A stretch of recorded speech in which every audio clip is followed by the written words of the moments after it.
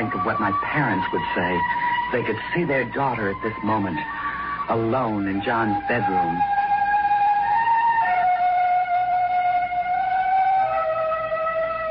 I have the right. I must learn what I can about what happened. What drew him away from me? I think he loved me, but there were times when he hated me. So I've cast my inhibitions to the winds. I waited as long as I could for an answer to whatever happened.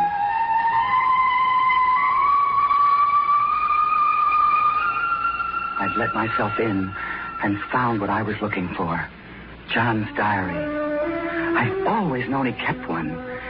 Maybe he told it what he never would have told me. He used to tell me everything. I find proof another woman meant more to him than I. When did he start acting so strangely?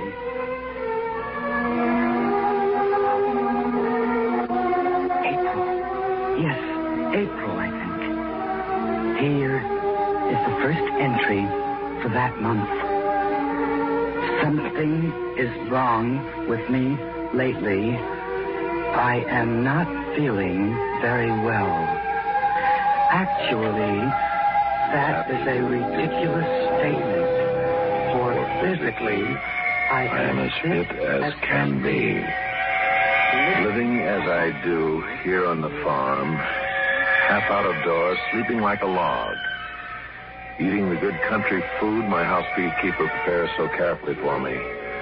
How could anything go wrong with the solid and well-constructed machine that is my body? No, it is something deeper and less tangible than that. It's very hard to put into words. What I am most conscious of is a division within myself, a conflict of desires and emotions. I find myself wanting to do something and yet not wanting to do it at the same time. Last night, that business of Janet.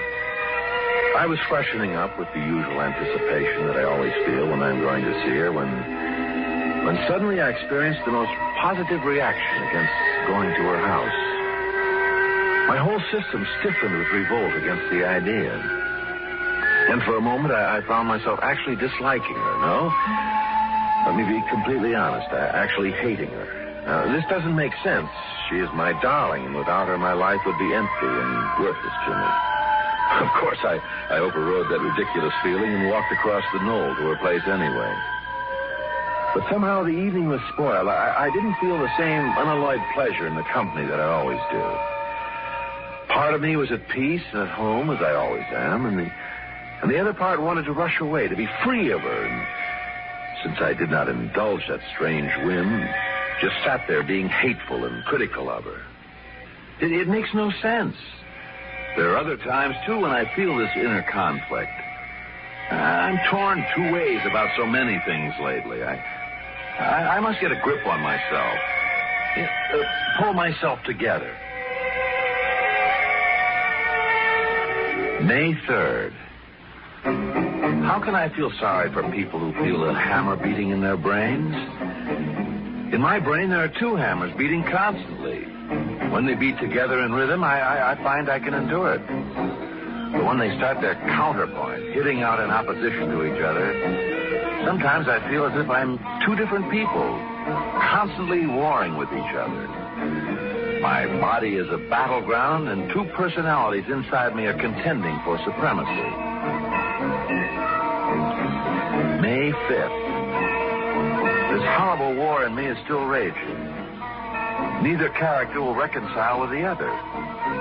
For every impulse I feel to do something or say something, there is a counter-impulse against it. Nothing is clear, simple, and uncomplicated anymore. Torn in two directions, any action becomes difficult, a struggle to complete. I just cannot decide things. May 21st. I am two people. I can feel it so plainly now. Why did I never recognize that fact before? I suppose that in some measure it is true of all of us, that we are divided personalities, but I never thought it could be this strong. The two inhabitants of my physical shell refuse to be still. They are constantly fighting. In my brain, the two hammers are always at it. They beat out the minutes of my life in fearful opposition, as if each one were struggling to force its rhythm upon my pulse and heartbeat.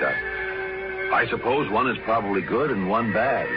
That is usually so. With me, which is which? I'm so confused, I can't tell the difference. Whichever one is in the ascendancy seems to me the most desirable self, the leader my body must follow.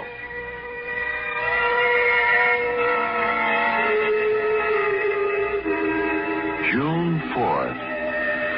Oh, I'm exhausted by the struggle of trying to unite the two oppositions within me. Why do I bother to struggle this way? What difference does it make? There must be some instinctive idea of morality that cautions me that this double feeling is wrong. A primitive conception that only in singleness of purpose, unity of idea and desire so strong. Do I harm anyone besides myself? Is there any possible menace to Janet in this situation within me? I am afraid and ashamed, and sometimes of the violent reactions that I have against her.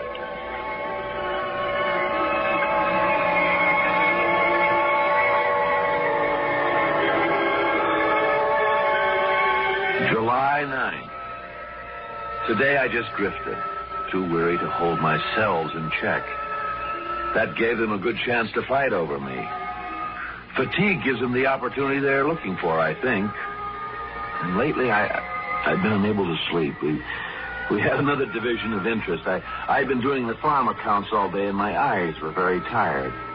Yet one of me stubbornly insisted upon poring over some old manuscripts my dealer had sent from out of town. I had the eerie feeling that part of me sat at a desk reading while the other one lay back on the couch with his eyes closed, idly playing with the dog.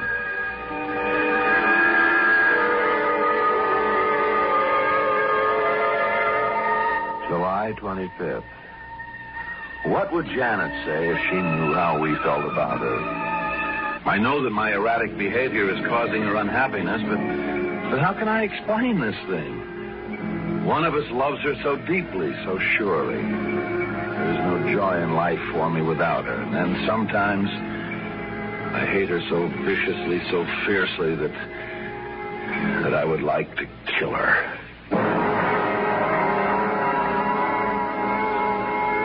August 7th. We did it again today. I have decided that I am definitely two people. My body was tired from the outdoor work.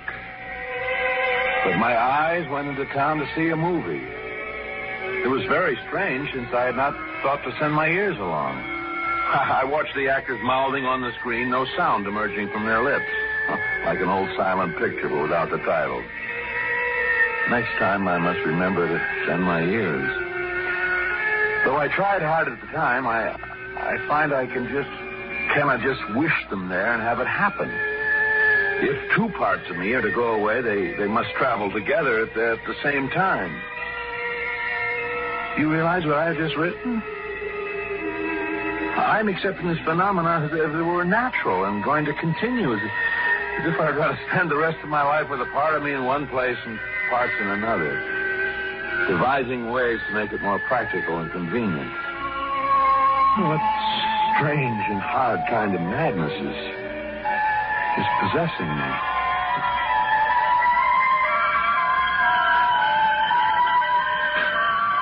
August 21st. If I am to be capable of this trick, that of sending parts of me off on some errand or another while other parts sit quietly at home, I'm resolved it shall be profitable. Now, last evening there was a symphony in New York. And instead of subjecting myself to the fatiguing journey into town, I sent my ears off by themselves to enjoy it. The music never seemed better to me. Apparently there can be such concentration of that one sense or organ that is by itself as to produce the maximum sensitivity and awareness. The little experiment almost had an embarrassing repercussion, however. Mrs. Wilkes, my housekeeper, came in to tell me something. And it suddenly occurred to me that I would not be able to hear what she was saying, so I quickly pretended that I was asleep. Perhaps not quickly enough, though, because the look she gave me that I saw through my partly closed eyes was was peculiar.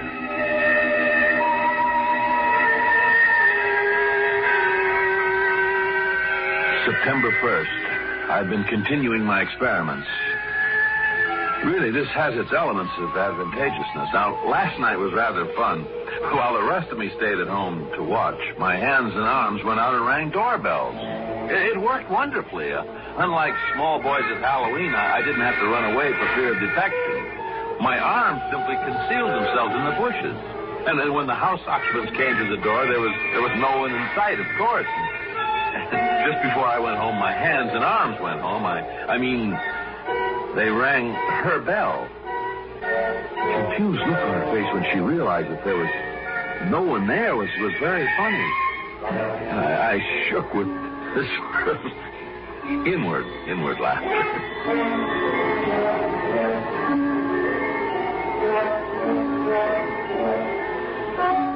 September 11th. I haven't seen her recently. I've been too busy making my investigations of myself, of my two-self. Besides, one of us gets violent every time we are around her. She does something internally shattering to me, to part of me, just to be in the same room with her. It is as if she were unconsciously trying to exercise something inside of me. Damn her, what right has she to interfere? I intend to live as I please, and I will not be criticized. If she persists, I shall have to find some means of separating her life from mine. September 13th.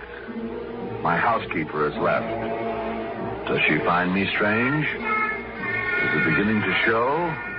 Oh, well, it doesn't matter. I can cook well enough for myself. I'm not very hungry either. I am certainly not eating for two. September 21st. I feel better this week. I've been continuing with my experiments. It is a strange but positive kind of pleasure. I have a feeling of such incredible power, a strength double that of others. I am two people. I can feel it so plainly now. Why did I never recognize that fact before? I suppose that in some measure it is true of all of us, that we are divided personalities, but I never thought it could be this strong. The two inhabitants of my physical shell refuse to be still. They're constantly fighting. In my brain, the two hammers are always at it. They beat out the minutes of my life in fearful opposition, as if each one were struggling to force its rhythm upon my pulse and heartbeat. I suppose one is probably good and one bad. That is usually so. With me, which is which? I'm so confused, I can't tell the difference. Whichever one is in the ascendancy seems to me the most desirable self, the leader my body must follow.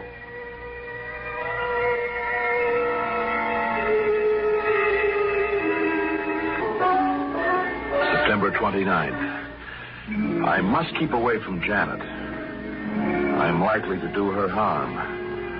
Last night we both went out to see her. Part of me was lonely, wanted to be warmed by her personality. I've seen very little of her these past 3 months. And the other part just sat there hating her. I finally had to leave abruptly when I found my hands wanting to fasten themselves on her long white throat. And no matter how I tried, I could not fight down the desire to strangle her. October 11th. Most of my trouble is at night. I find that my thoughts become so absorbed with her chiefly after dark. So that is the time when I must be most careful to find myself these dual occupations. All the work gets done around here at night. The animals are baffled, poor beast. I exercised the mare in the moonlight last night, but left my head at home. October 17th. I am worried and very frightened. Tonight, Janet nearly came to great harm. I was tired and a bit careless. I wanted to sleep for a change. So, while I lay in bed, still half awake, my hands and arms went away over to her house. I was almost asleep before I realized what was happening, and I sprang up shaking with apprehension. It was all I could do to cover my body sufficiently to make the trip without my hands. And I got to her house just in time, I imagine. My hands and arms were already in her room. And what they were going to do, I don't know. But I know they were going to do her some damage, and I had a deep feeling that it was very fortunate that I had been no later than I was. She woke up then and almost screamed. What was I doing in her house, in her room at such an hour?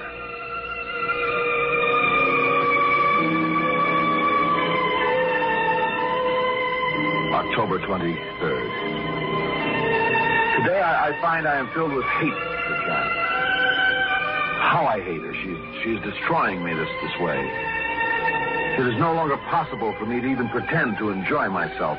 She is limiting my action, my freedom. All I do is work, so as to be too busy to go near her. But I want to go near her, to see her, to be with her. Why does she have to hold me back this way? November 22nd. Tonight I am desperate. I have left my hands and arms at home. They are the most dangerous to her. I found that out. The instructions are to go on writing in this diary. The rest of me is out walking at this moment down the old road over towards the trestle. As I walk, my hands are to continue to report what the rest of me is doing. It seems to be working. I have the knowledge that these lines are appearing in the book. How black the night is and how cold.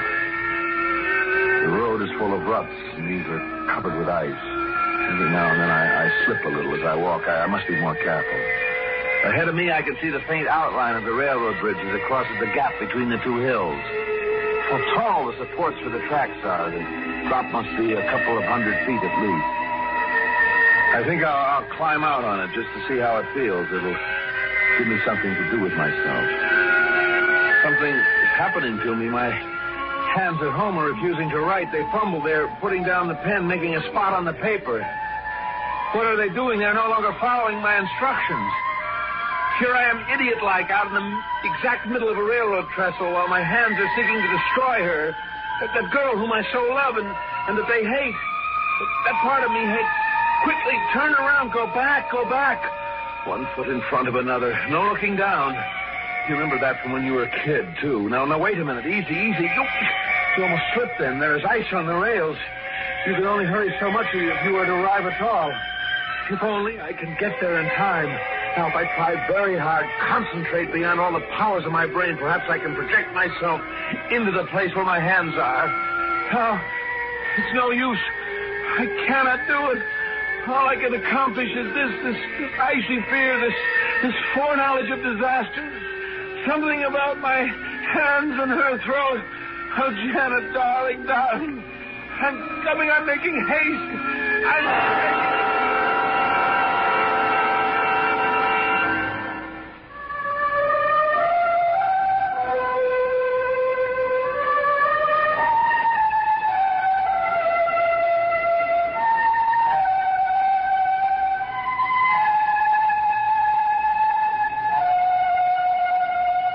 November 23rd.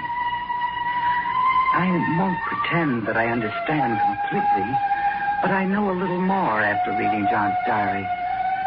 There's no use talking about it now. It's all over. Finished. Life is finished in a way for me, too.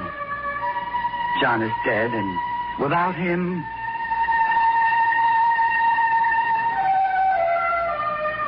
They found his body this morning in his study. And here in his bedroom, these words that raise more questions than they answer. I had a nightmare last night. I thought I was being strangled, choked to death by two powerful hands that hated me with a live and vengeful hate.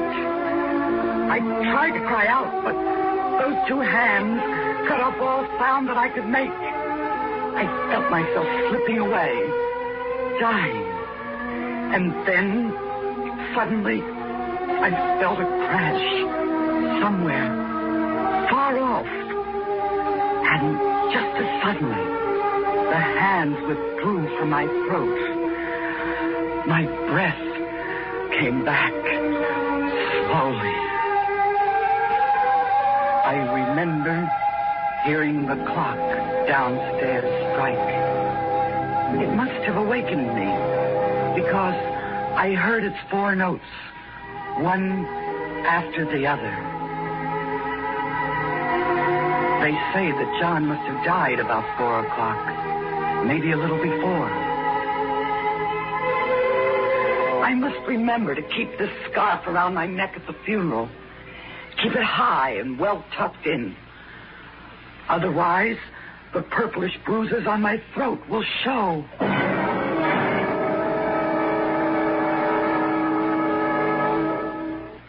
Suspense. You've been listening to Pages from a Diary, starring Jim and Henny Backus, and written especially for Suspense by Virginia Voland.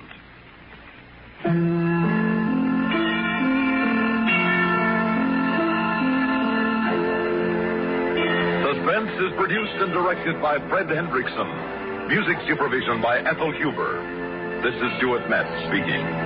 Listen again next week when we return with another tale well calculated to keep you in suspense. Sick of being upsold at gyms? My guy, you're currently a base member? For $90 more, I can upgrade you to our Shred membership. For $130 more, you'll be a Swole member. And for just $300 more, you'll reach Sweat Platinum. At Planet Fitness, you'll get energy without the upsell. Never pushy, always free fitness training and equipment for every workout. It's fitness that fits your budget. Join Planet Fitness for just $1 down and $10 a month. Cancel anytime. Deal ends Friday, May 10th. See Home Club for details.